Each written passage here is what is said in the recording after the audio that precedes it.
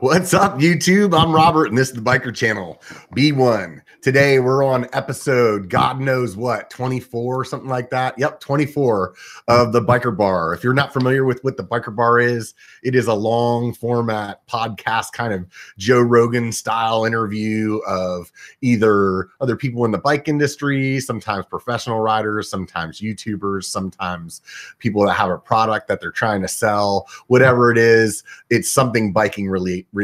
So if you're expecting the typical kind of mountain bike YouTubers live stream, this doesn't usually go like that.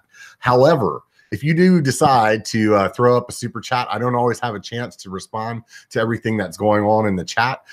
Usually it's just kind of the conversation that's going on, but I do appreciate those. So don't feel like you can't throw some money to this guy. You know, I do have a beer habit to support. With that being said, I do want to ask all of you guys to definitely subscribe to the channel if you like watching the POV videos or if you like watching the Biker Bar, either one of them.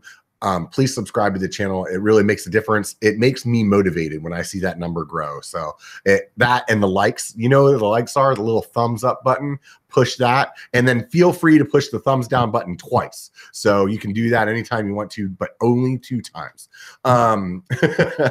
So outside of that, I do have a Facebook channel and a Instagram channel. They are both at Biker B1, so B1KER B1. Go ahead and check those out. For some reason, all you people out there on Facebook don't do that. So if you have a Facebook page or a Facebook account or however you Facebooking, go there and stop by the @BikerB1 and like the page and follow it and do all those things that make me happy. And then I won't have to talk about that anymore. That would be great.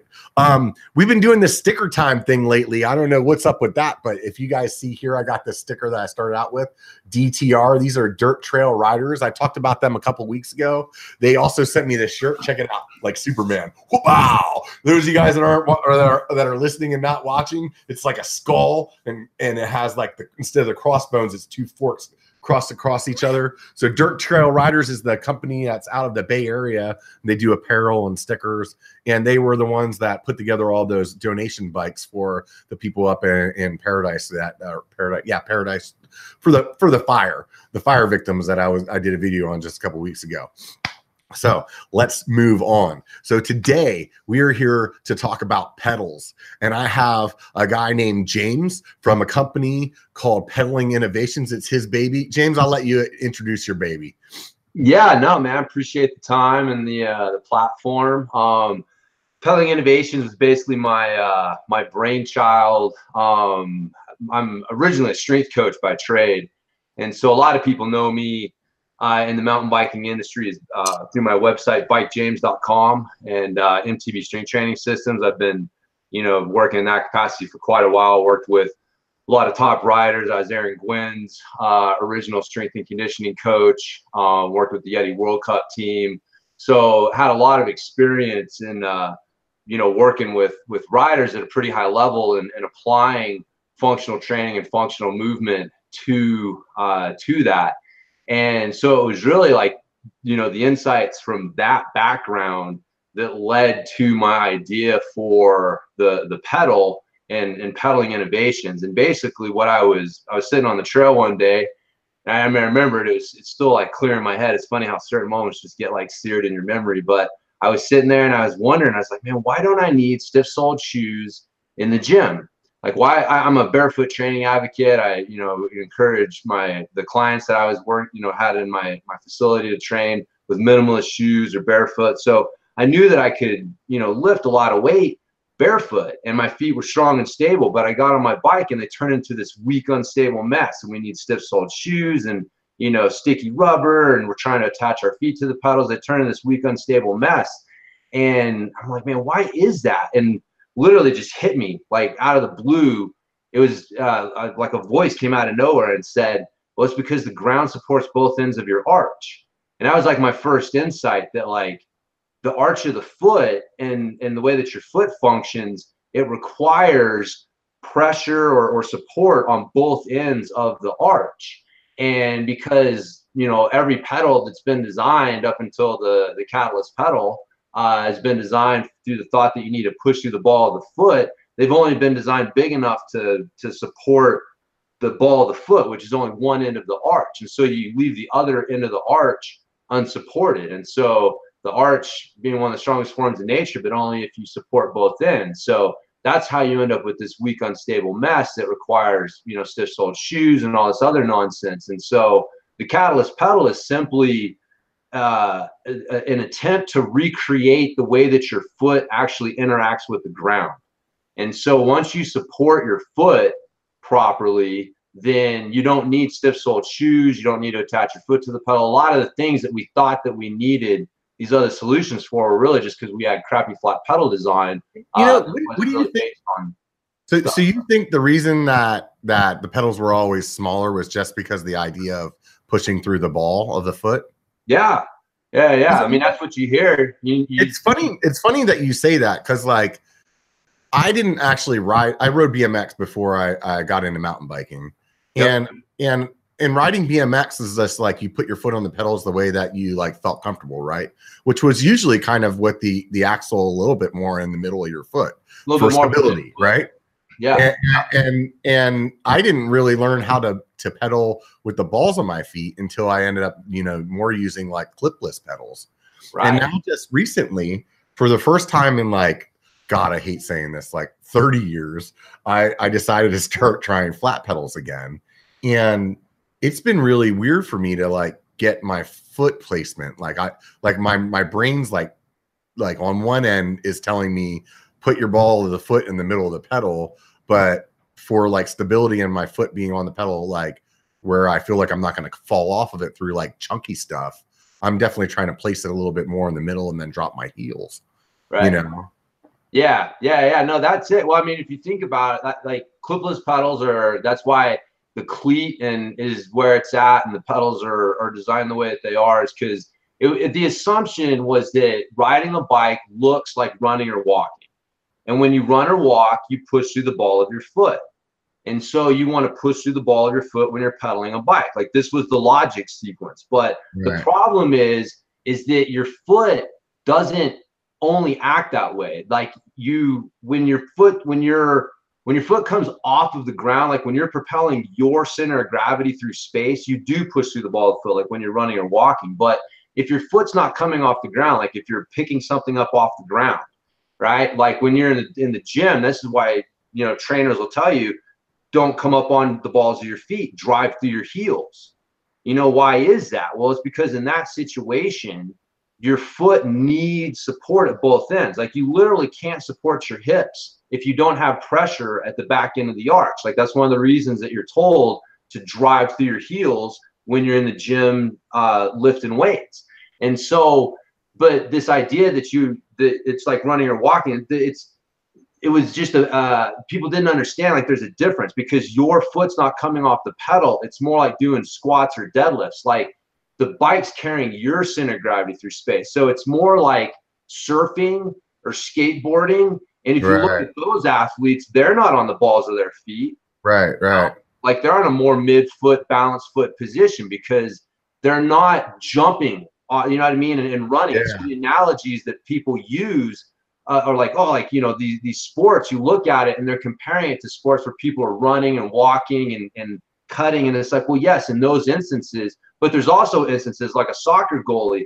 If you watch, like he'll have a flat, like more mid-foot position so he can drop his hips. Like they're not always, like you watch like an infielder in baseball, like when he's sitting down to scoop up the baseball, he's got his feet flat. He's got a mid-foot balanced position so he can squat down and do that. So even athletes in running and jumping sports still use that balanced mid-foot position in conjunction with the other one. Cyclists are the only athletes that are told you need to be on the ball of your foot and stay on the balls of your feet all the time, outside of ballerinas.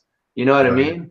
And so we need no ballerinas, at least. We're not ballerinas, man. It's not healthy. And so that's what it is. And so the whole industry ran with that. And there's actually science out there that's looked at this, you know, because again, the idea of pushing through the ball of the foot was you'll be able to use your ankle, right? And so you'll be able to push and pull with your ankle. And if you're not pushing and pulling with your ankle, Well, you're not using your calf muscle, and it's just, you know, so now you're not getting any power out of it.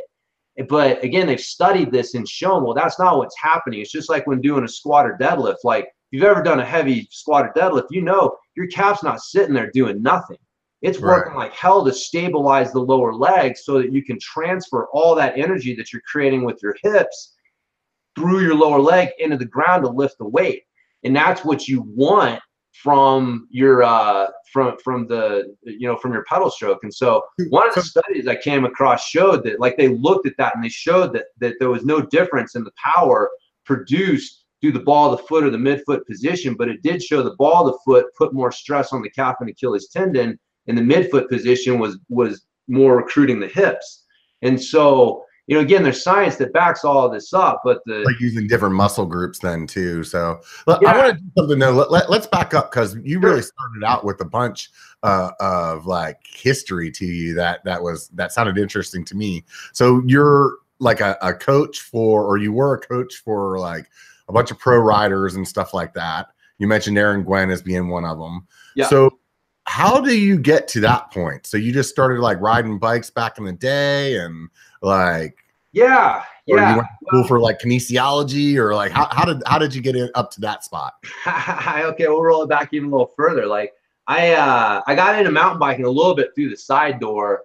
I didn't, you know, I grew up riding BMX bikes as a kid. I never like raced or anything. I'm just, you know, riding around. Yeah, that's what we all did. Ride around town, bouncing all the trash cans and exactly, man. Freaking jumping off curbs and no helmet, and like, what the hell are we thinking? But anyways, so, you know, but I got out of that. I didn't ride bikes in high school, and I got into track, and track is what introduced me to the idea of using strength training for enhancing performance. Because again, like today, it's common knowledge, but people forget, man, back in the early 90s when I was going to high school, there was no internet. It was Joe Weider and Muscle and Fitness, and like strength training was bodybuilding, you know, and that like they were the same thing. So this idea of getting into track and being introduced to the idea of using strength training for something other than bodybuilding was really like interesting to me. And I saw how strength training improved my performance. I'm no natural athlete, and I could see how doing these things and getting stronger in the gym would help me run better and perform better. So I had that in my, you know, that was kind of my passion. So I got into, I got certified as a personal trainer, and I was working in Santa Barbara. I was living in Santa Barbara. I started working for the company that certified trainers that I got certified through. And if anyone's ever been to Santa Barbara, the parking situation downtown is really atrocious. And so I bought a bike so I could bike to work. There you go. And that was how it started, man. And I bought a mountain bike because I thought road bikes looked kind of weenie. And I was like, man, that mountain bike looks like my old BMX bike. Like I can see that. And well, that time frame too, about that time frame is like nobody wanted a road bike. Like everybody wanted a mountain bike, even if they were going to ride it on the road all day long. They were like, "Oh no, I need a mountain bike, man." Need a mountain bike, yeah. So I got one day I got bored, and I took my bike and I pedaled it up and down a fire road, and I was hooked. I was like, "Holy shit, this is the best thing ever!" This is like, you know, you've got like the runner's high of endurance sport with the adrenaline rush of an action sport. I mean, seriously, like it's one of the most unique sports that way. Like, what else combines these two elements? like you know, good memories from being a kid too. It like kind of plays all into it, you know? Yeah, man. So like I said, I was hooked. And so again, coming from the track background and you know, I decided to start looking into strength training. How can I use strength training to improve my mountain biking? And as I was digging into it, there was nothing there. And so I started applying a lot of the stuff that I knew from, you know, working in track and you know, having a background trying to working as a strength coach to mountain biking stuff. And I saw, again, improvements with my riding and some other guys that I was working with. And so I just had the idea one day. I was like, man, I wonder if anybody else is interested in what I'm doing. So I just threw a website up and had a newsletter. And I still don't know where those first newsletter subscribers came from, but people found me, and I found out that there are a lot of people out there that are interested in strength and conditioning stuff for mountain biking. Because a lot of people back then considered like mountain biking or biking in general as kind of like an add-on to your strength training. It was just like, oh, this is a way that you can do cardio, and it wasn't like really like, I guess it's almost like flip-flop now, where it's like people are into biking and then they're going to the gym so that they can make that better, instead of like going to the gym and just doing biking to kind of like fill that spot, Yeah. It was definitely the, what I was trying to find the people who were like I was, like, bitten by the mountain biking bug, and looking for, how do I improve and how do I get better, and like some good strength. Because I knew people were looking for it, because there were a few things out there, but like I said, it was all like bodybuilding, 3 sets of 10 on the leg press, leg extension, and leg curl, and I'm like, that is not how athletes train. And so anyways, just through a series of really, like, a lot of it was just sharing my knowledge and being consistent with getting like blog posts and newsletters out, and building a reputation, is being able to produce results and getting the opportunity to work with some riders. So a lot of it, that's kind of how it started. And then from there, it was just a matter of like hustle and timing and taking advantage of opportunities. But getting a chance to work with Aaron Gwin early in his career, like before I was working with him before he was a pro. Like he started working with the Yeti World Cup team.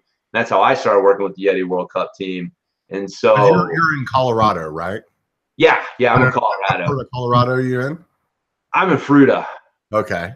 Do you still have like some kind of like a training clinic stuff that you do, or is like all full time with the Pedaling Innovations? Yeah, right now, I still have my website at bikejames.com, and because training and coaching is always going to be my passion, but I don't have a training facility. I'm not as active with working with people as I was, and focusing more on the pedal, because a couple things. One, there's more people now who are into mountain bike strength and conditioning stuff. So I feel like, it's great. Like when I started, I literally created the niche. Like, like no one was talking about this stuff. No one was doing this stuff. Like there's so many things that people take for granted now when it comes to mountain bike training and stuff like that I kind of help pioneer and popularize.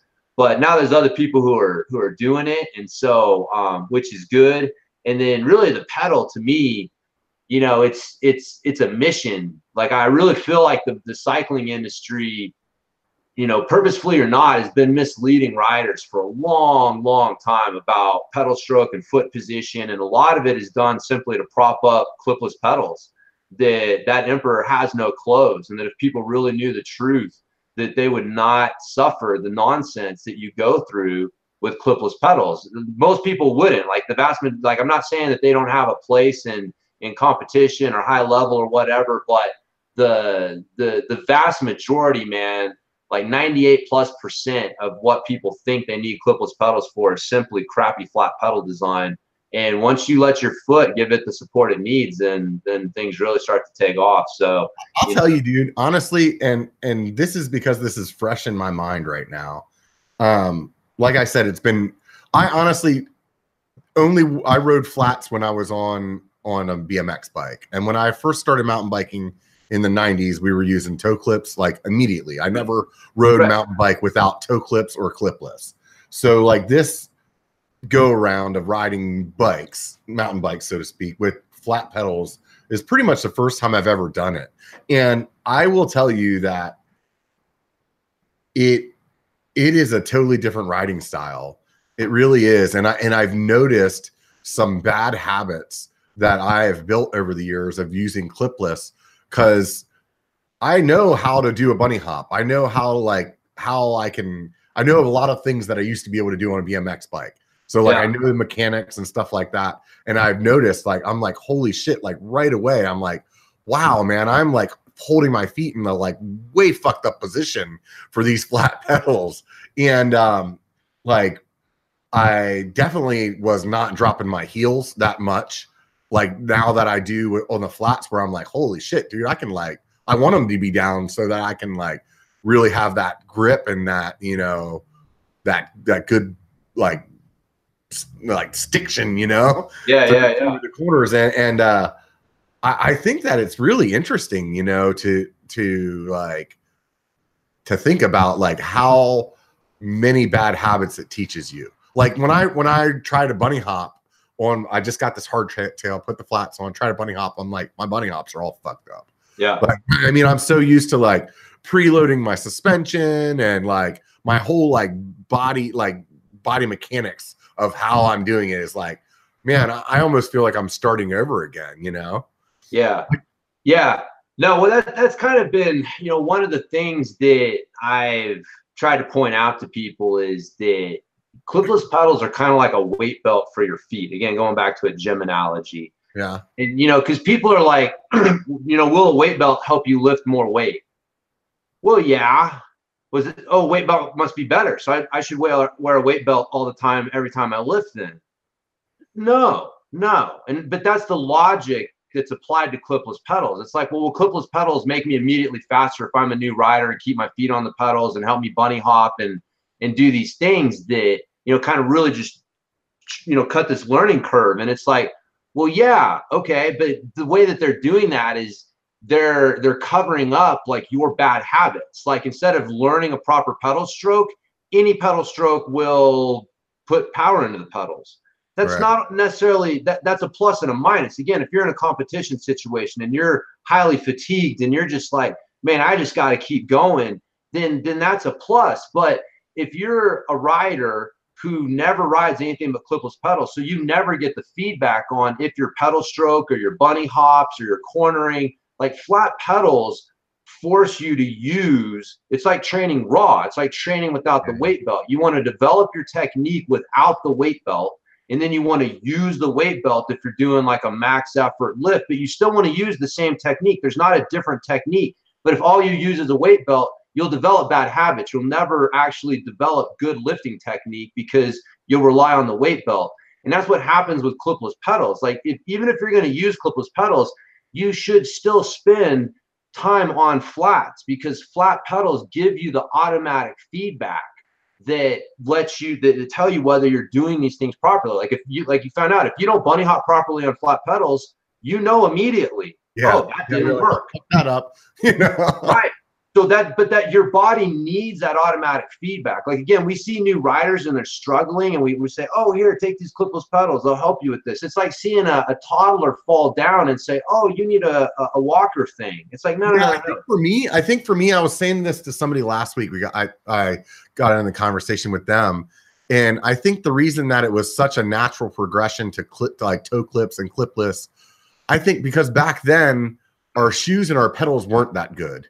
Right. So like coming from BMX, it was like my shins were beat the fuck up. So It was like, here's an option to go through the rocks and not get beat the fuck up more. You know what I mean? So, and at that point it was like made sense. But now the technology of like, honestly, putting my feet on these pedals, like blew my mind compared to what I was used to back in the day. Yeah. It was like I'm almost irritated because my feet can't move around enough. You know what I mean? Right. Yeah. Yeah, no. I totally agree, man. Because again, when clipless pedals came out, like compared to toe clips that were like cinched down so tight that your feet wouldn't come out, like they were a better option. Yeah. And compared to shitty flat pedals with tennis shoes, then you can make that argument. So, there was a place for them, but the problem is they've continued to be sold on myths and really like half truths. The idea. The guy that when I took a little break from biking, probably about 10 years, and it was about 2005, 2006, something like that. I got back into riding mountain bike again. I went to this shop, and the dude I was like, "Oh, you guys got some toe clips?" And they're like, "Yeah, we don't do that anymore. We do clipless." And I was like, "Well, why do you do that?" And he's like, "Oh, just way more power. You'll get way more power out of your stroke." And I was like, "All right, whatever, dude." Like. Right. Well, see, and that's what, again, like backing up a little bit, the mistake that I made was saying, okay, but let's show me the research because I want to actually see how they're working. Right. So instead of just taking, I was the same way. When I started out mountain biking, I got told, look, man, you're going to need to get on clipless pedals. So you may as well start with them right away. And they threw the clipless pedals on my bike right away.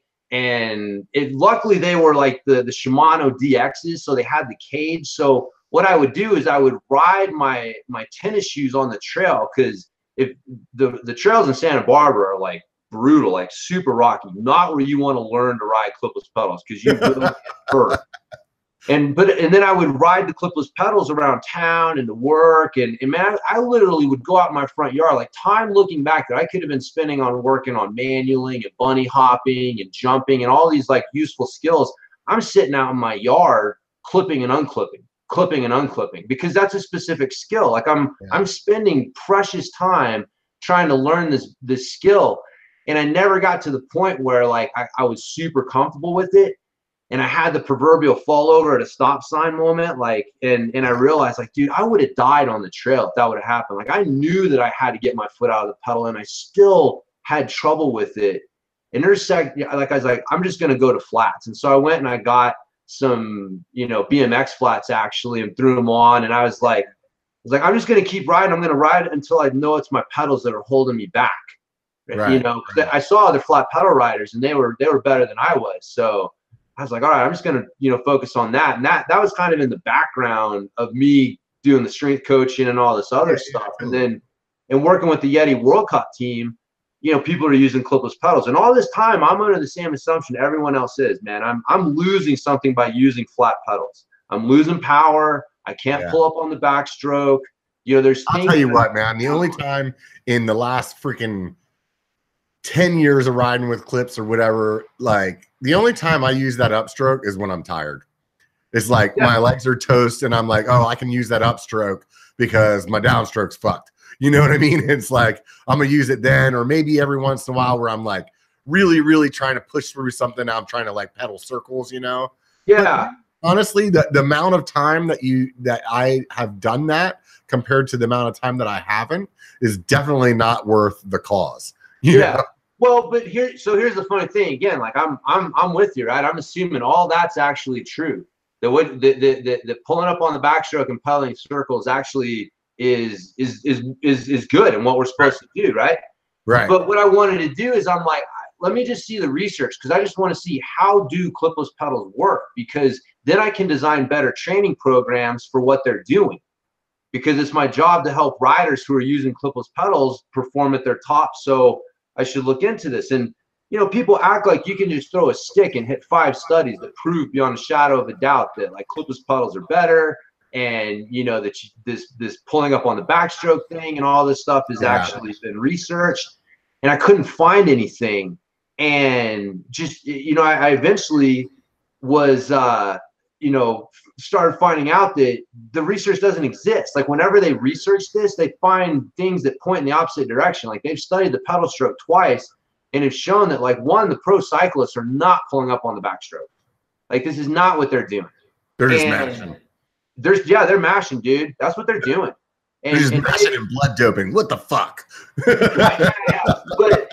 But what they showed was that when you pull up on the backstroke, that you are creating less power and burning more energy to do it. That there is no like that's not a good answer to the problem. And my answer to the problem is stand up more. People don't stand up more because standing up on clipless pedals, you're on ballerina feet with nothing supporting your feet. Like you're burning a lot of energy when you're doing that, and it's super uncomfortable. I think that the shitty suspension for years played into that a lot too. You really didn't want to get out of the saddle on a full suspension bike before because it just ate up all your power, and I've noticed since I got this hardtail how much more I get out of the saddle, and I'm like, why am I not doing this on my full suspension bike? Maybe it is the pedals. I don't know. I've only been doing this for a couple weeks like that now. So I'm really taking what you say and really kind of analyzing it. Yeah. Well, if you think about it, man, like try to stand on your tippy toes, right? And then move around. And it's like, I had a video the other day that I posted about your foot position on a wobble board.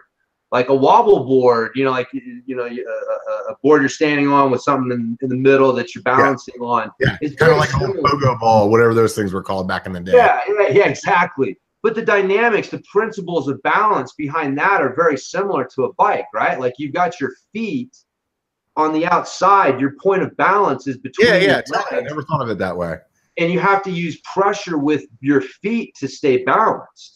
Right. So it's very similar to what you're doing on the bike. The principles behind a wobble board and balancing on your bike are very similar. So when you're on a wobble board, do you want to be on the balls of your feet? No, that'd fuck you all up. Hell no. And even if you could balance, even if you got to where you could balance on the balls of your feet, okay, now move. Now squat and hinge and actually move like you would need to on your bike. And you're like, dude, this is not what I want to do. I want to put my heels down. It doesn't feel natural at all then.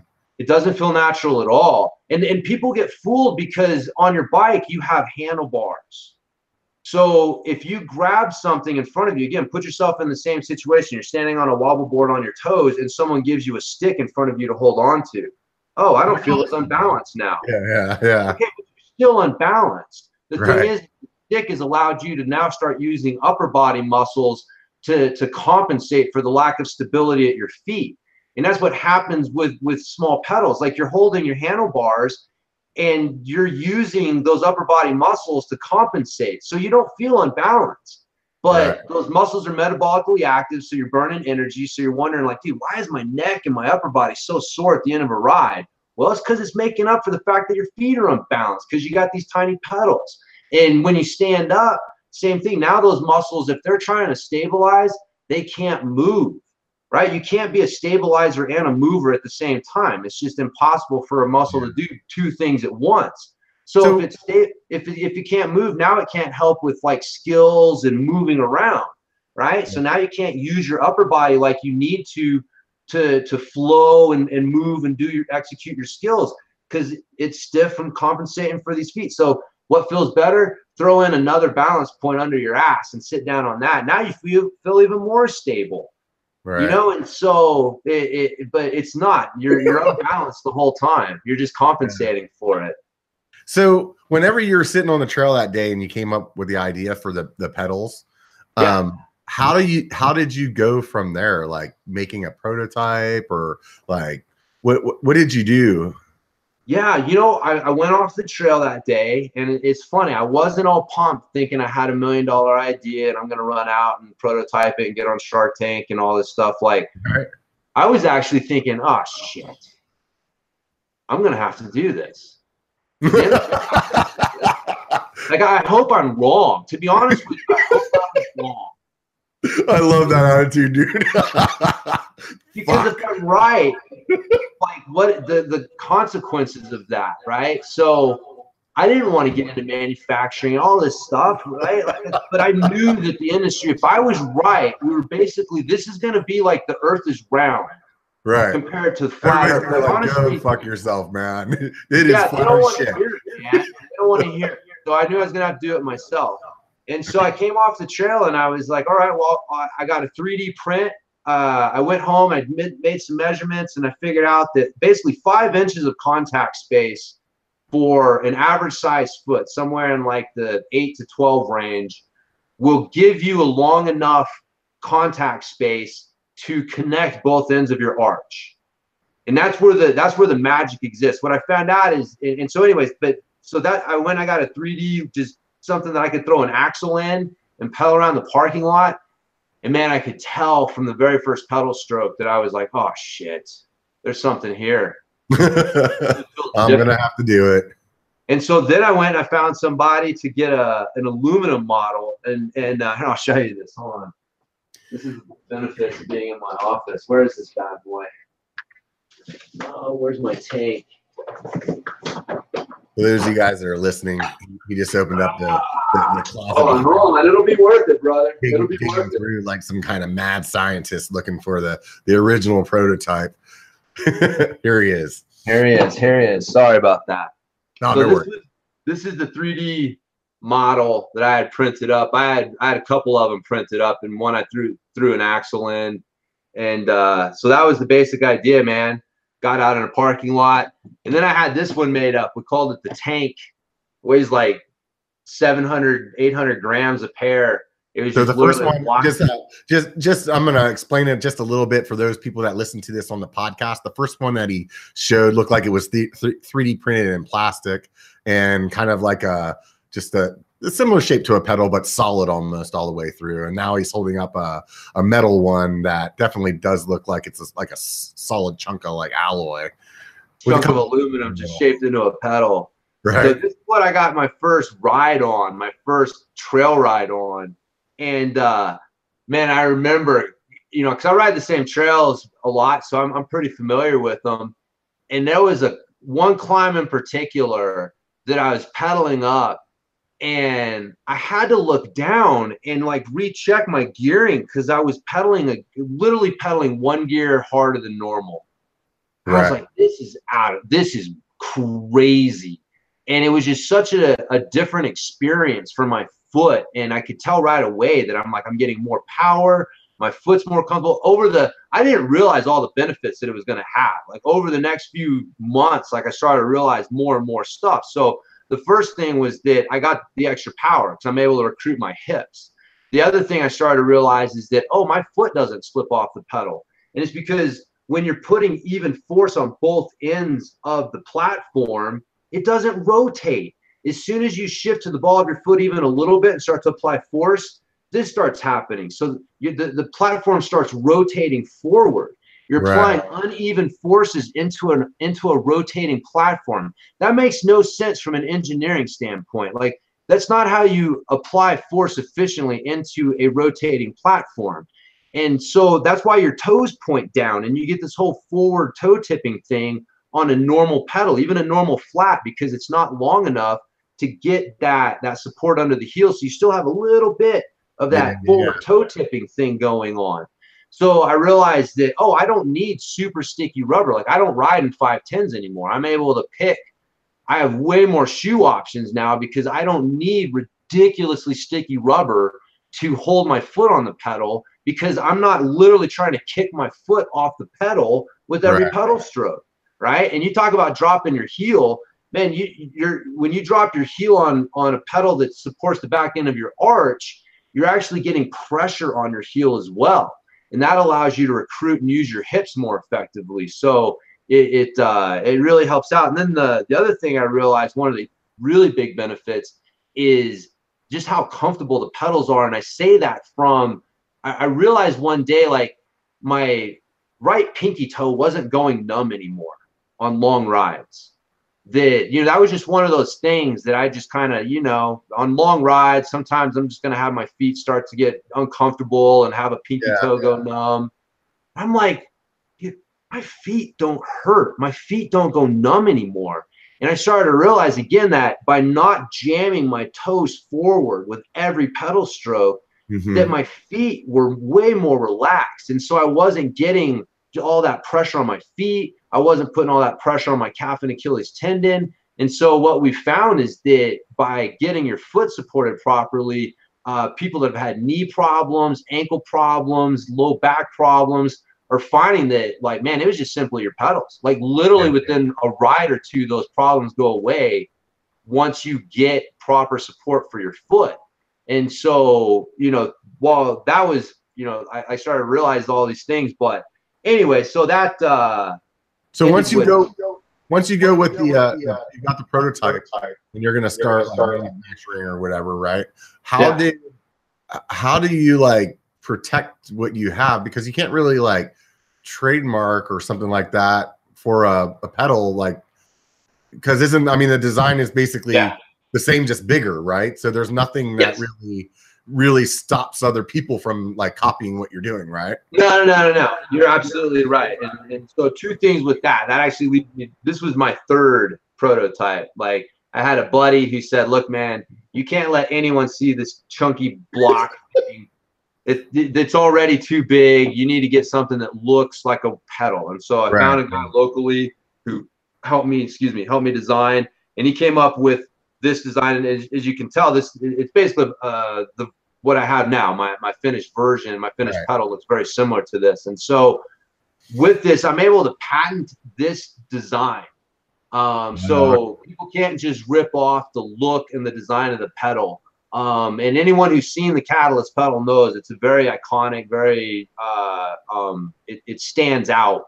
And one of the things that helps it stand out is that I-beam in the middle. And that I-beam is the way that, you know, we maximize the strength to weight ratio of the pedal, because being a bigger pedal, you're already dealing with extra strength. And so, or extra weight. And so, anyways, that I-beam, I think, did a really good job of you know, maximizing that strength to weight ratio. So people can, if they come out with another pedal, they're going to have to make it look different. And, which, you know, and I hope they do. Like, that kind of leads me to the second thing, because realistically, man, like, I hope in 10 years, we're having a much different conversation about pedals and things, pedal stroke. Like, we've gotten kind of past this, you know, 1980s idea, which is when clipless pedals came out, right? Like, we basically have an 80s technology that we're clean to, because a lot of people feel like flat pedals are a step backwards. Like, that's a low technology. Yeah, I see what you're saying. But it's like, man, sometimes technology isn't necessary. Like, right. Sometimes it's, yeah, no, definitely. You know, somebody asked something in the chat that I thought was interesting. They were talking about having a pedal design for larger size feet.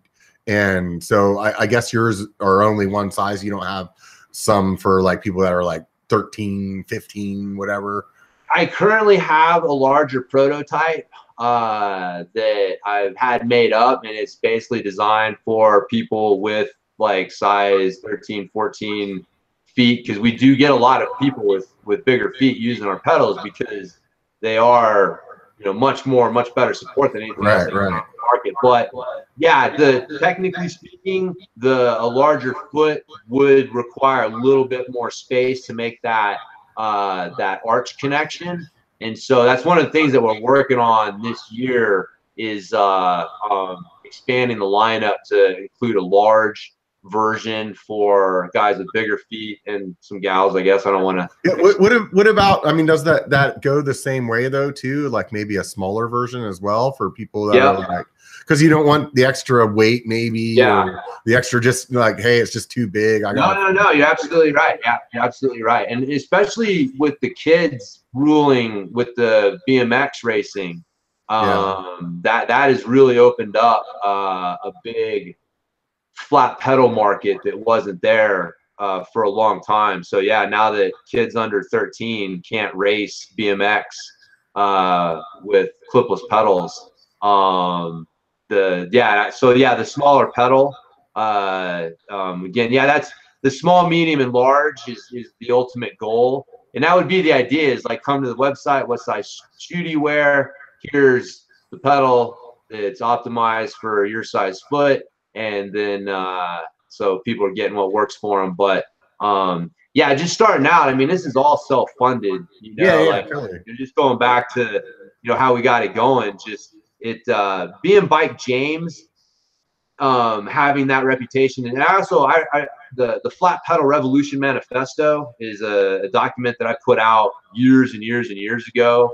And so a lot of people know me as a big flat pedal advocate for a long time before I ever had the idea for this pedal. So I was able to go to my my list, you know, my Bike James fans, and say, hey, I've got this idea for pedal. Anybody interested? And man, we had almost 600 people pre-order the pedal, which was really awesome, man, because again, it just spoke to like people's faith and like my idea and my vision. And so do you manufacture them here in the States or overseas, or? VP Components manufactures them. So they're over in Taiwan. You know, they do VP pedals. They do a lot of third-party manufacturing. But what you find out as you dig into this is that there are only a few mass manufacturers of bike parts in the world. Right. Most of them over in Taiwan and China. And it literally is like so much of the stuff that people buy, and it's kind of crazy. It's the same stuff. It's just different labels, and then people trying to convince you that they're cool to buy their stuff. And so, it's an interesting industry. So, What was I just gonna say? I don't even remember. Oh, do your pedals? They have pins on them. They're removable, I assume, and you can. Yep. Do they come with like long and short, or like? Yeah. They come installed with I think they're 5.5 millimeter, but they come with 8 millimeter pins as well. So people that need a little bit more grip. But I mean, to be honest with you, what I've found, I mean, you can see again on my original prototypes had literally 3 pins on either end, like 6 pins per side. And I wasn't slipping pedals with this, but that's where I really realized, like, oh, if you have your foot in the right position, you really have weight on the back end of the arch, and you've got that the balance forces going into the pedal. Right. You don't need, there's not a need for a ton of grip. And so, but there are a lot of people coming from, you know, a little bit more of a ball of the foot position. And so it can take a little bit to make that transition. So, but anyways, that's why we make the longer pins available for people that need it. Right on. So what's your professional take on it? Like what do you use? As far as, like your pins. I just use the pins, the normal pins, like the 5.5 millimeter pins. So does it have 6 in it now, or does it? Oh no, there's 14 pins per side. 14? Yeah. Good God. You have the game a bit, huh? Yeah, there's 5 on each end, and then no, actually there's 16. 1, 2, 3, 4, 5, 6, 7, 8. 18 pins per side.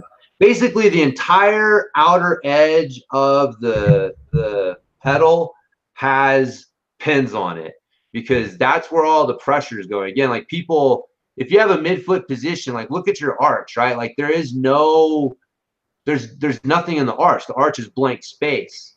So you're not actually putting pressure in the middle of the pedal if you have your foot in a midfoot position. You're putting the pressure more on the edges and the ends. And so the whole idea of like having pins in the middle and a concave design came from being on the ball of the foot. Like if you're going to be on the ball of the foot and you're going to be dealing with that uneven pressure and the forward rolling thing going on, you need something to secure your foot in the middle of the pedal. But yeah, like I said, with the Catalyst, that's why we don't have, you know, a bunch of pins in the middle or a concave design, because the pressure's on the ends and the edges. And so that's where we've got the pins. But yeah, there's no pedal on the market that has more pins than we do. So no one's complaining about the grip on our pedals, man. You put your foot where we tell you to, and your foot is not coming off that pedal. Like you can lay down power in flip-flops. Like I think I would almost rather ride a trail in flip-flops and my pedals than 510s and some regular flats, man. Like that may be a bold statement, but a beer or two, and I'd probably back it up. A beer or two. So you said that obviously you're a beer drinker. I thought you were drinking something there earlier. You got one? Yeah, man. I got from the Upslope Brewing Company out of Boulder. It's their experimental India Pale Ale from last year. So yeah, you're an IPA guy. That's your big thing.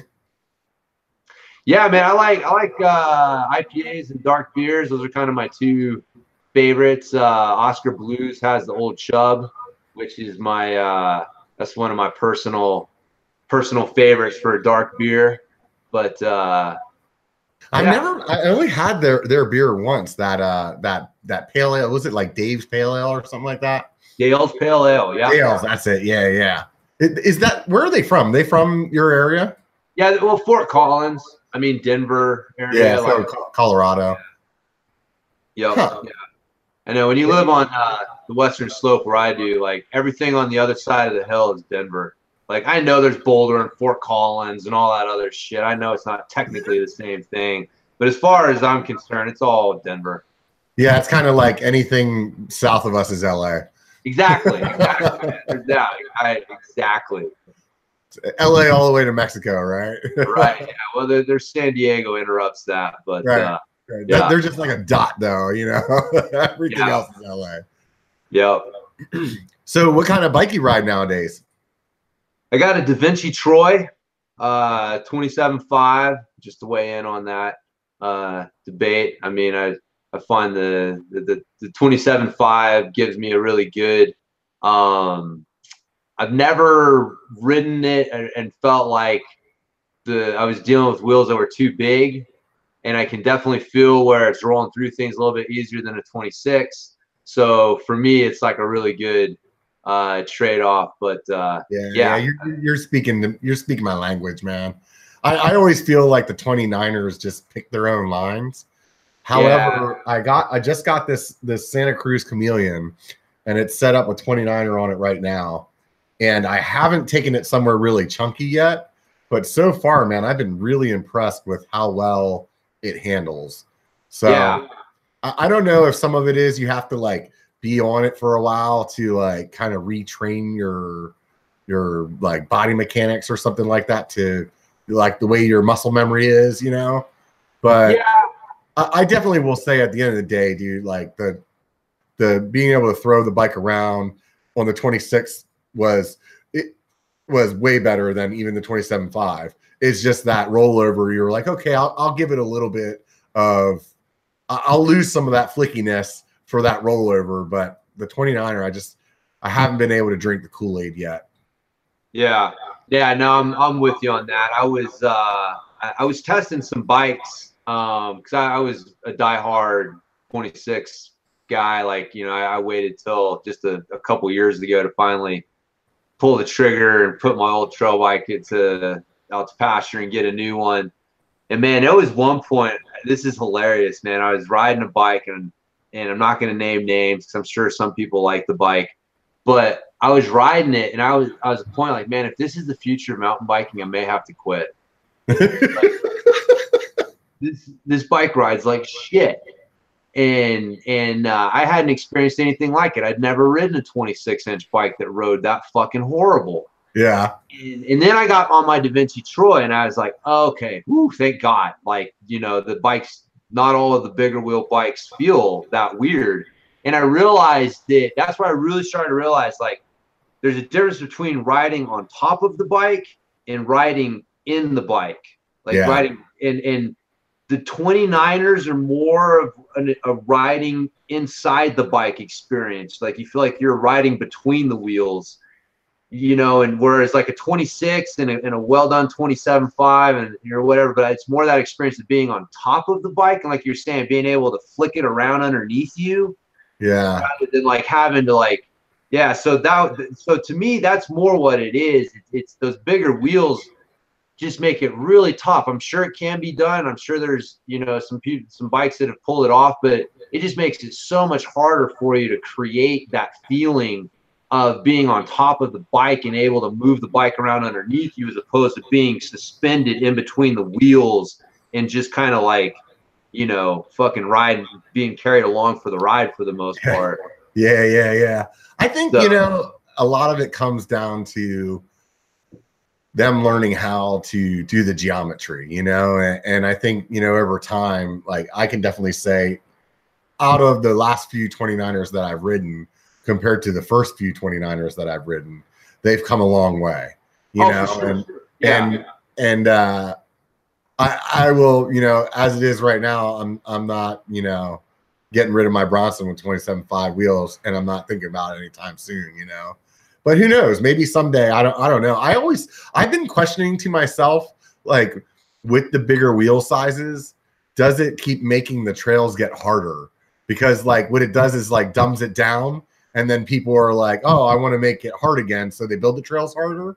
You know what I mean? So like, does there come a point where like 10 years from now, 15 years from now, whatever, people start buying 26 wheels again because they're like, I just want this shit to be tough. Like it's too easy. You know? Well, yeah. So unfortunately, you're kind of hitting on a couple things there, man. As an industry, I think that's one of the reasons the 29ers are so popular, because like they do make things easier. And if you're trying to sell a sport like mountain biking to the public, like, dude, we were both around when everything was free ride. Remember that? Yeah.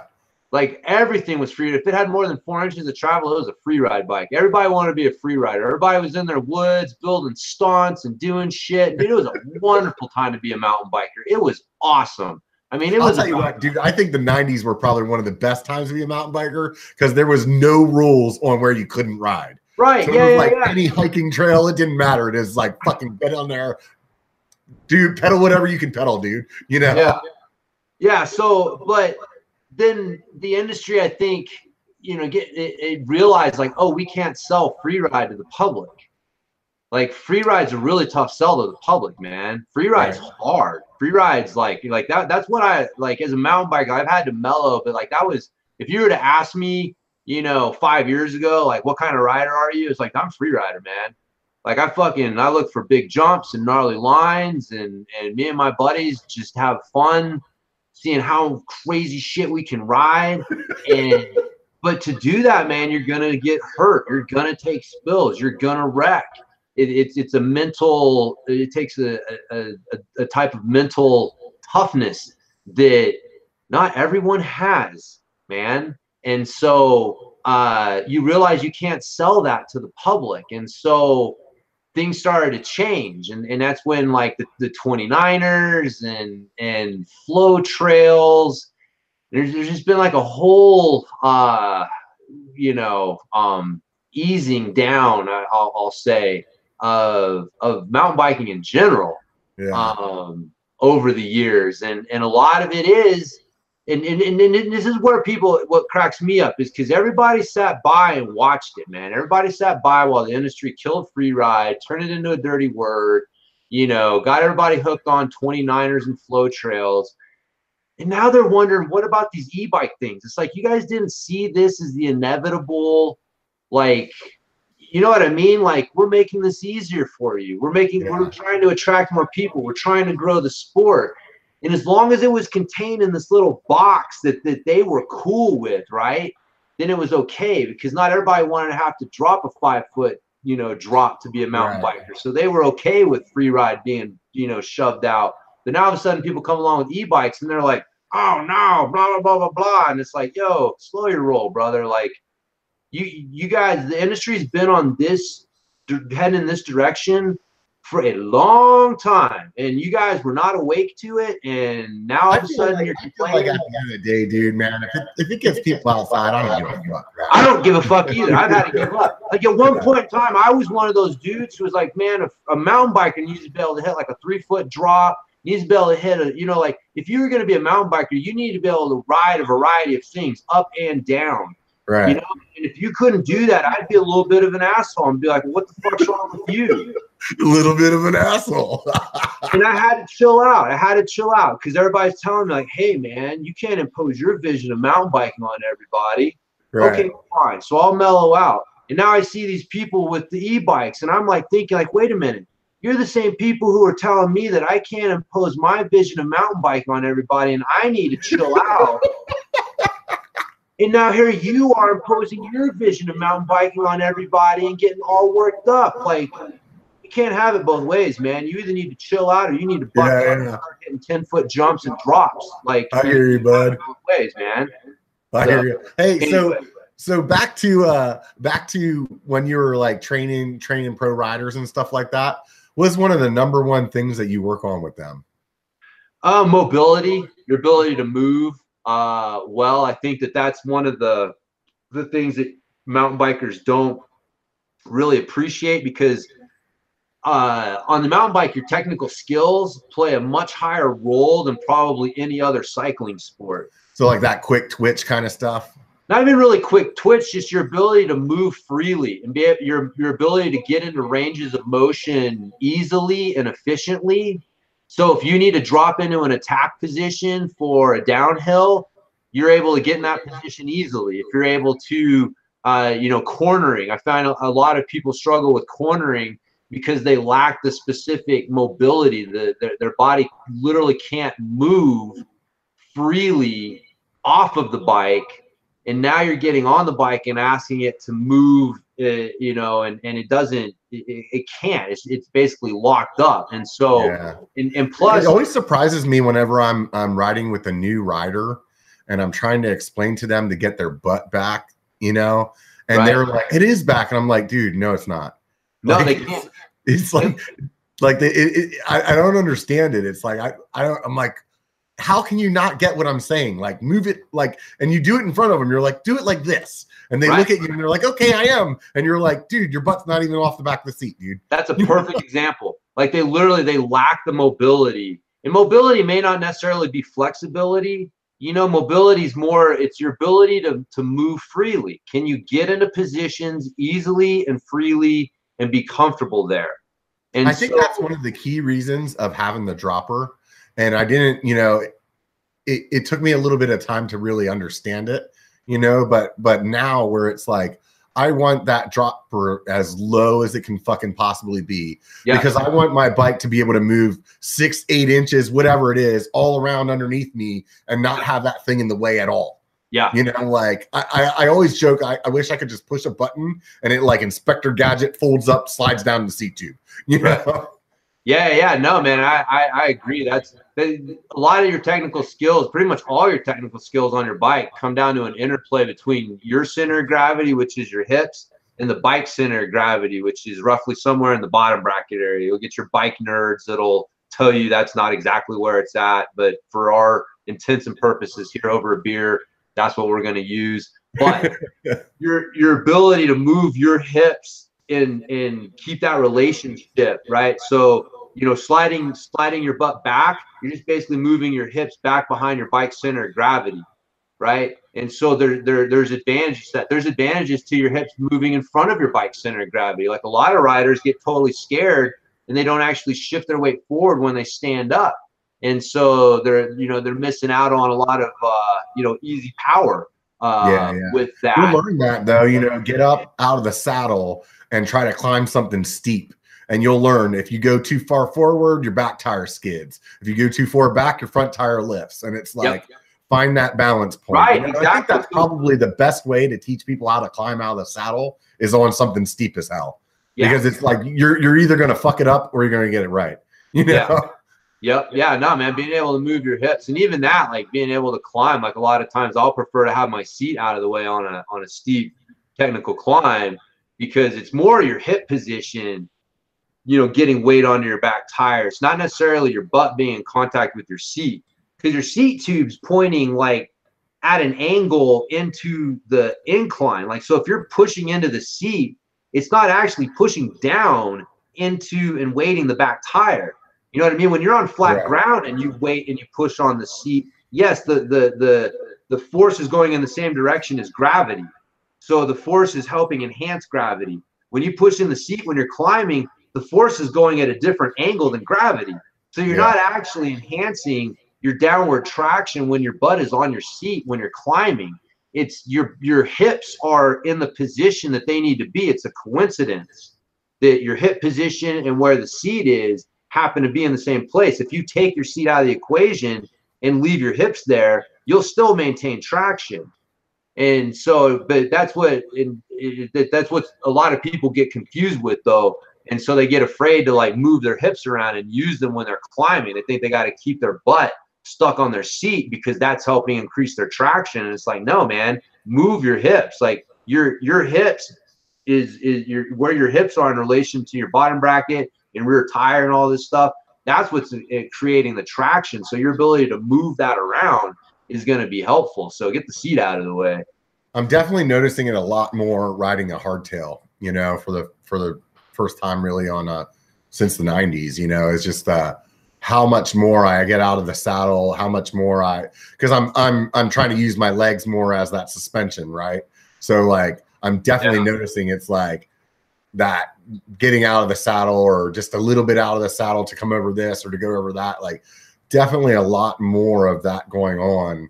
And I've been, you know, I hate to be sounding like a bandwagon or like overly promoting a hardtail now that I got one, but it's really made me understand like a lot of things, that a lot of skill sets that it builds, where I'm like, I'm constantly while I'm riding it thinking to myself, all these guys that are starting out because maybe they didn't have enough money to get a full suspension bike or whatever, and they think, oh, I need a full suspension bike, it's going to make me better. And it's like, no, actually the bike you're on, that hardtail, is probably teaching you the most that you're going to learn, you know, because once you get that full suspension bike, it's going to eat up a lot of your mistakes for you.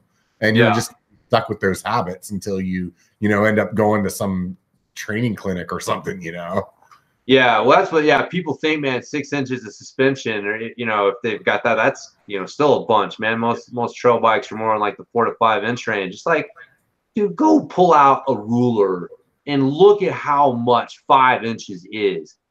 It ain't a lot.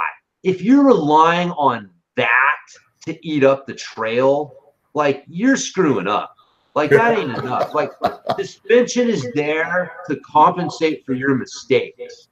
Yeah. Right? So, like, I totally agree, man. I think that pretty much every rider would benefit from starting out on a hardtail, because it really forces you to learn how to flow and let the bike move underneath you, and learn how to move the bike to absorb things and move your body to, redirect energy, rather than just sitting there with your big wheels and your suspension and doing nothing and just and going like, look at my Strava time, it's getting faster. And it's like, Jesus Christ, dude.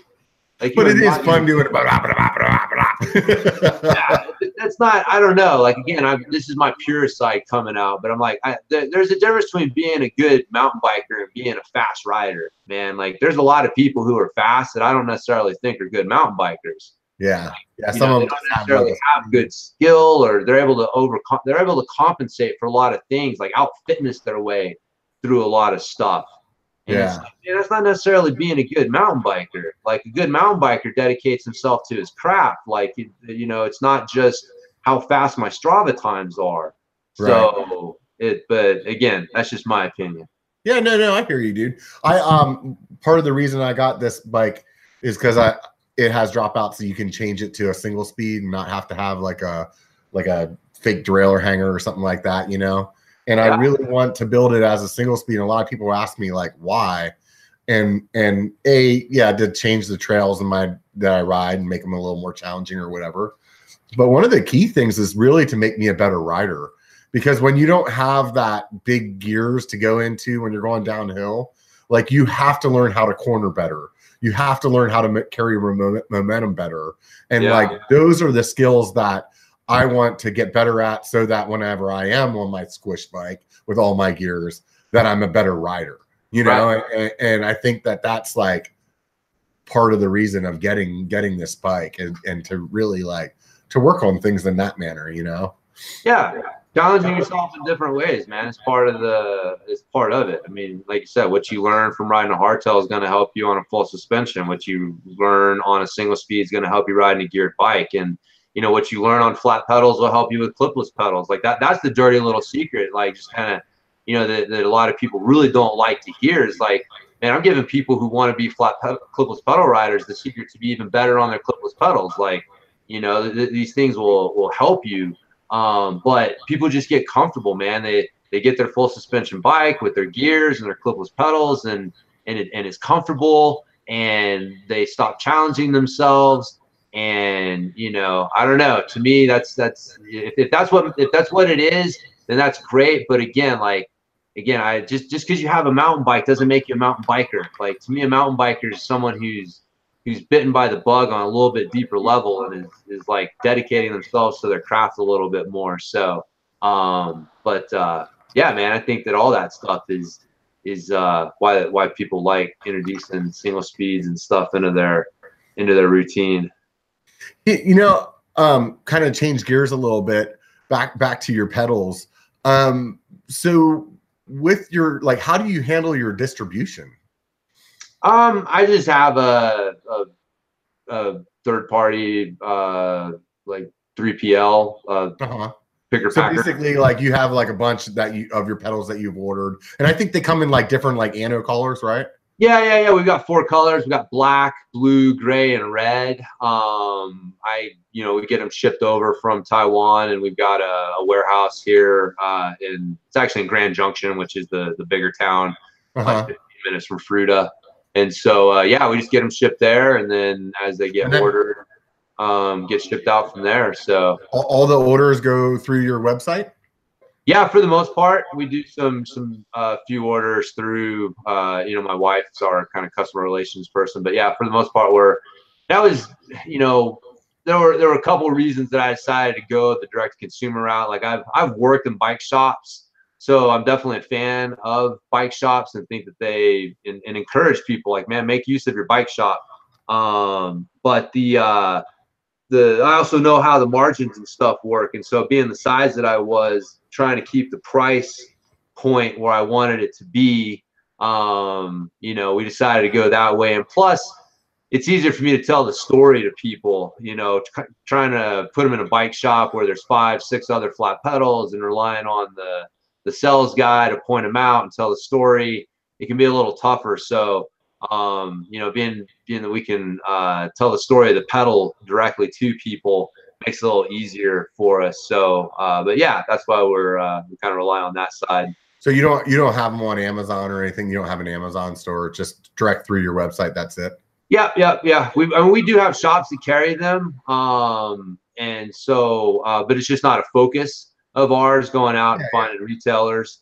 And so it's a little bit different. I mean, so that's our strategy. So how long you guys been doing this? Oh man, we are going into our 4th year. Oh wow, so for a while now then. Yeah. We just December was when was our third 3-year anniversary of like when we started shipping the pedals. So yeah, no, it's been good. It's been gaining momentum, and you know, more people benefiting from them, and so yeah, it's any plans for any more colors? Well, every once in a while we'll do a purple, which seems to be pretty popular. We would like to, again, like this is one of the things, man. Like I was warned when I got into the pedal business, is like one of the guys told me, he's like, watch out, everybody's got an opinion on pedals, man. Whatever. No, everybody's got an opinion on pedals. So the main problem with colors is just the quantity. Like we've got a minimum order quantity that we have to put in, and so again, without getting into specifics, it's not cheap to order to add another color to an order. And because if it was up to us, man, we would do it. But we plan on doing it. We try to do, like, you know, at least 2-3 times a year, having some sort of special edition color that we'll come out with. I think orange and green. Or you just got them all like shipped to you, like just flat one, like whatever, like base aluminum is, and then have some anode guy over here in the States like do all your colors up. Yeah, well, again, man, you'd be surprised what the cost for all that stuff are. Yeah, I have no clue, dude. I'm just over here telling you how to run your business, man. No. Thing, man, because pedals, especially flat pedals, are one of those things that most people, the industry's done a really bad job of giving people a real idea of what pedals cost, especially flat pedals. Because what you have is you have a lot of people, like the companies, that they don't just sell flat pedals. You know, they've got a full line. So they don't have to make like great margins on their flat pedals. You know, they can make great margins on their derailleurs, and they don't have to make great margins on their pedals. So they can sell the pedals a little bit cheaper than necessarily they would if it was the only thing that they sold. And so so the price, and then you end up, you know, ordering a bunch of pedals from your manufacturer. You don't sell a bunch of them at the end of the year, so you blow them out the door to your you know, website places, and then they've got them on sale for $35, and so everybody's thinking like, man, pedals, you know, why do they cost so much? And the problem is that it's so much raw material. Like clipless pedals, you know, people look at a clipless pedal and they're like, wow, they cost this. Why does a flat pedal, which is this low technology item, cost just as much, or, you know, whatever? And it's like, well, there's a lot of material there. You've got a lot of aluminum and raw material in a flat pedal. A clipless pedal is a high technology item. Like they've already paid for the technology. You know what I mean? Like this is one of these things, like the patent's already paid for itself. So they're able to make these clipless pedals, which they don't require as much raw material. They're not as big. And so that's why they can make them in their, you know, price like they are. So there's a whole lot of like interesting price things going on. But that's why, you know, our pedal is priced at 99 bucks, which is for a pedal that has a rebuildable, you know, replaceable axle. You can rebuild it. You know, all aluminum. That's a pretty good price. But it all just comes down to the margins and material costs. And yeah, there's a lot of stuff going on. Hey man, like I said, this is why I said, oh shit, I'm gonna have to do this, aren't I? When getting off the trail. Because there's a lot of things that I had to become an expert in that I didn't necessarily want to become an expert in.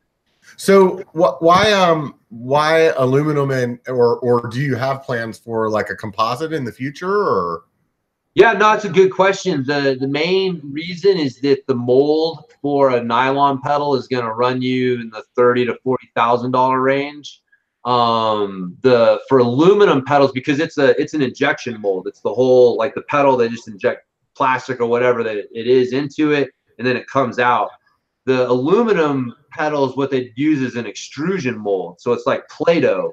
So they push the aluminum out and it comes out, and it's like the shape and the size, and so all they do then is go in and CNC the rest of it. So it cuts down on a lot of the CNC time and cost by having an extrusion mold. But the extrusion mold costs less than $2,000 to get. Oh, that's a big difference. So it costs like 40 grand just to get the mold for your pedal. Yeah, for a plastic pedal. Yep. Yeah. Holy shit, man. There's no cheaper way to do that. That's fucking crazy. Yeah. Well, I mean, it definitely, you know, the costs come down. You know, you got to put it's money up front for, you know, the costs over the long term, or vice versa. And so we went with the other route. Uh-oh. Did I lose him? You there? Yeah, buddy. Hey. Oh man, lost you there for a minute. So I'm sorry, I can't remember what I asked you right before my power went out. Yeah, no, we were talking about the cost for the different, like why I went with aluminum versus. Oh yeah. So you were saying, I think you were saying something about, obviously the cost goes down whenever you're ordering a lot more of them. I think that's about whenever I fell out. So we can move on from there. So yeah, ultimately though, I think the gist of it was, in the future you wouldn't mind doing that, but right now it seems like aluminum just makes the most sense. Yeah, no, we're in talks, trying to get some estimates and stuff with the nylon pedal. I think that there's definitely a market for that. I mean, it will allow us to bring the price down more in like the, you know, $60 range. And so I know that's will help us get it more out there. So my whole goal is to do what we need to do to get more of these pedals in people's hands, and so yeah, we're looking at a couple different things.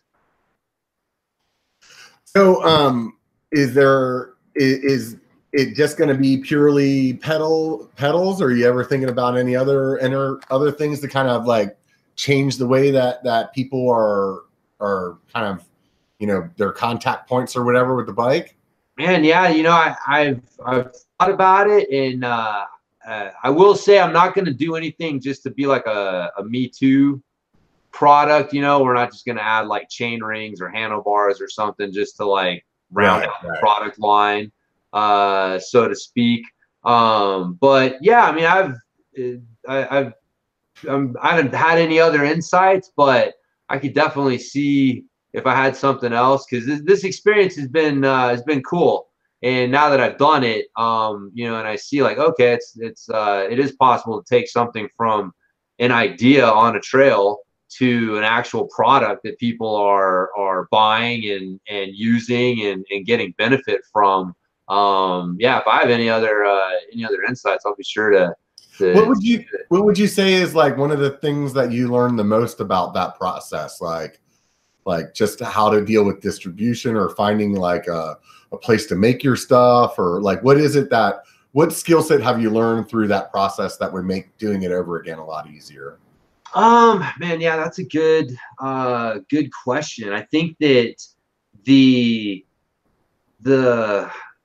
the hardest thing for me to figure out was really stock, like, because there's a dance between cash and stock, that how much product you have on hand. Right. And so, yeah, so there was a couple times early on where we ran out of pedals for a few weeks because, you know, I had just misestimated how fast we were going to sell pedals, or, you know, how quickly they were going to be able to get us pedals. And so really that side of it was the I guess, like, the thing that I made, you know, the biggest mistakes with. And probably would have been able to avoid those mistakes knowing what I know now. But that right there, a lot of it, man, I got to be honest, it was an interesting experience for me, because I tell people, like, the universe or God or whatever you want to call it, like, it was definitely not my voice that gave me that insight. Like, I don't know how to explain it, right? Like, we all talk to ourselves. We all have that voice in our head, and we know who that is. The voice that told me is because like, I'm asking myself this question, and the answer was not me. The answer was like this insight from, like, somewhere else, right? And so I got the insight, and then, you know, a lot of things just kind of came in my my path at that point. So yeah. Did I lose you again? I think I lost you again. Sorry about that, man. Yeah, no, that's the status quo for the night, huh? I'm just gonna leave it on my cell phone for now, and we'll just deal with it that way. So you were saying?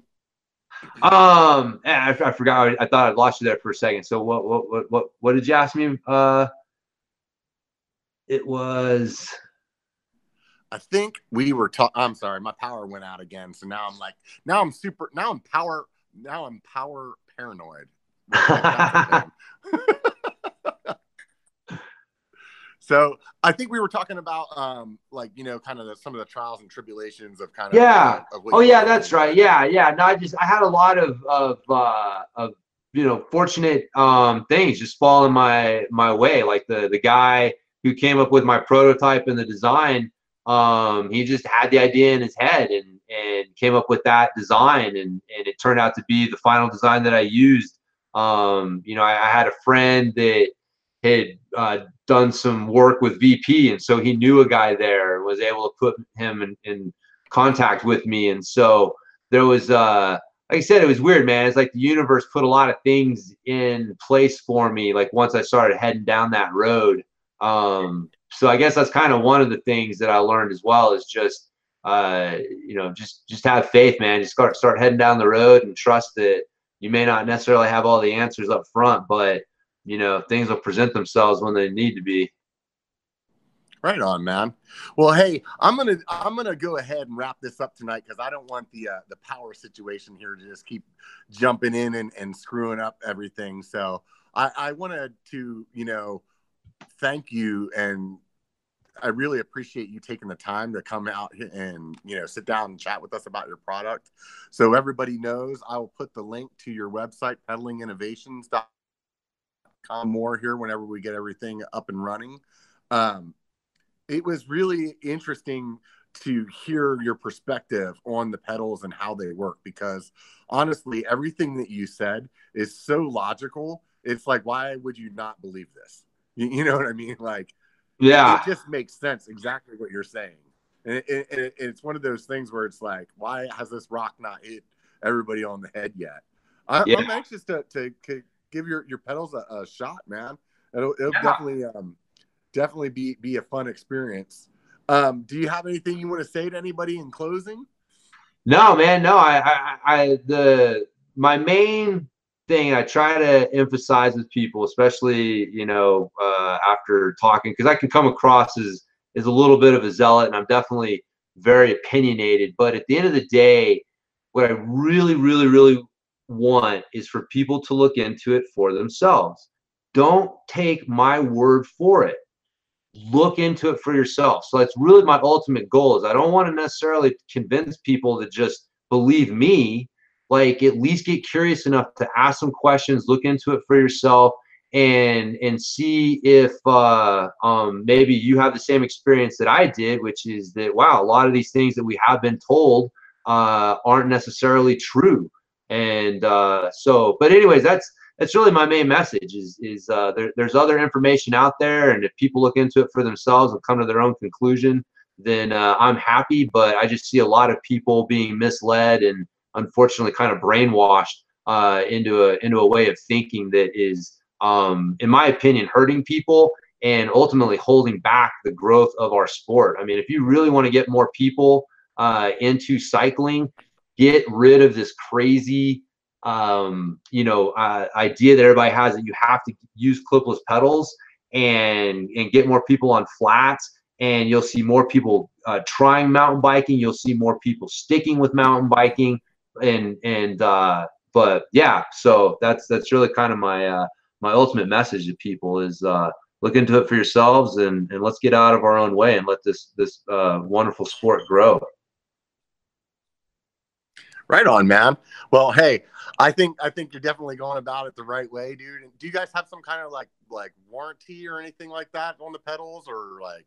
Yeah. I mean, we've got the normal manufacturer's warranty, and we're man, I've been on the other end of the phone when you call somebody and they're like, well, we've got your money and you can basically kiss off when it comes to warranty stuff. So, we take care of people. We've been over backwards to make sure if you get a pair of pedals and a bearing's out, and it's like, we'll just send you a new set of bearings. We're not going to dick around with you.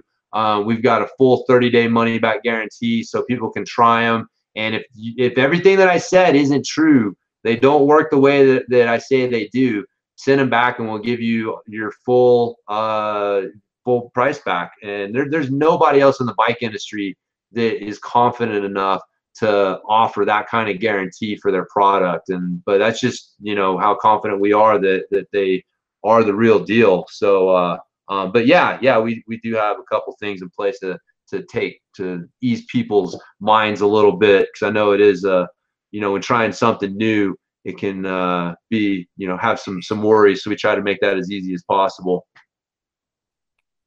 Right on, dude. That's definitely whoops. That's definitely something that not many people do. That's for sure. And no. I think, if you're willing to stand behind your product like that, it speaks, for how much A, you believe in it, and B, like, obviously as a business person, you wouldn't be doing that if you didn't, if the product didn't actually like stand up and actually do what you're expecting it to, Yeah. I was definitely a little nervous to do that when we launched the pedal, and but I was like, if it's not that good, then we don't deserve to be in business. So, but it's paid off. We don't get very many returns, and the ones that we do, we've got people that are more than willing. We send them to shops for demo pedals or whatever. So we're happy to take them back because they just help us sell 5 more pairs. There you go. Well, hey, once again, man, I super appreciate it. Definitely, everybody, if you're interested, take a look at pedalinginnovations.com. He's got some videos on there and basically all the stuff that we talked about as well. I want to mention once again to those of you that are still here and made it through the double power outage of 2019. This will be an episode to remember. Make sure that you subscribe and support the channel any way you can, whether that's on Patreon or on shop.biker.com or just watching the videos. If you're hitting the like button, the thumbs up button, that would be awesome. Share it with whomever. It doesn't matter. Make your grandma watch it. I don't care. Check it out on the podcast as well. You can check it on Google Play, SoundCloud, or Apple Podcasts. If you listen to this as a podcast, it would be awesome if you stopped by there and also wrote a little review, hopefully one that has 5 stars and not 1. If you're going to do 1 star, just do it 5 times in a row. That'd be good. And then maybe that equals out to be the same. So either way, thank you everybody for joining us tonight. Thank you very much, James, for hanging out with me and bearing with me through the through my power crisis out over here. And I just want you guys all to remember one thing and one thing only. It only takes a bike to be a biker, and apparently one with Pedaling Innovations pedals. So get out and be one, guys.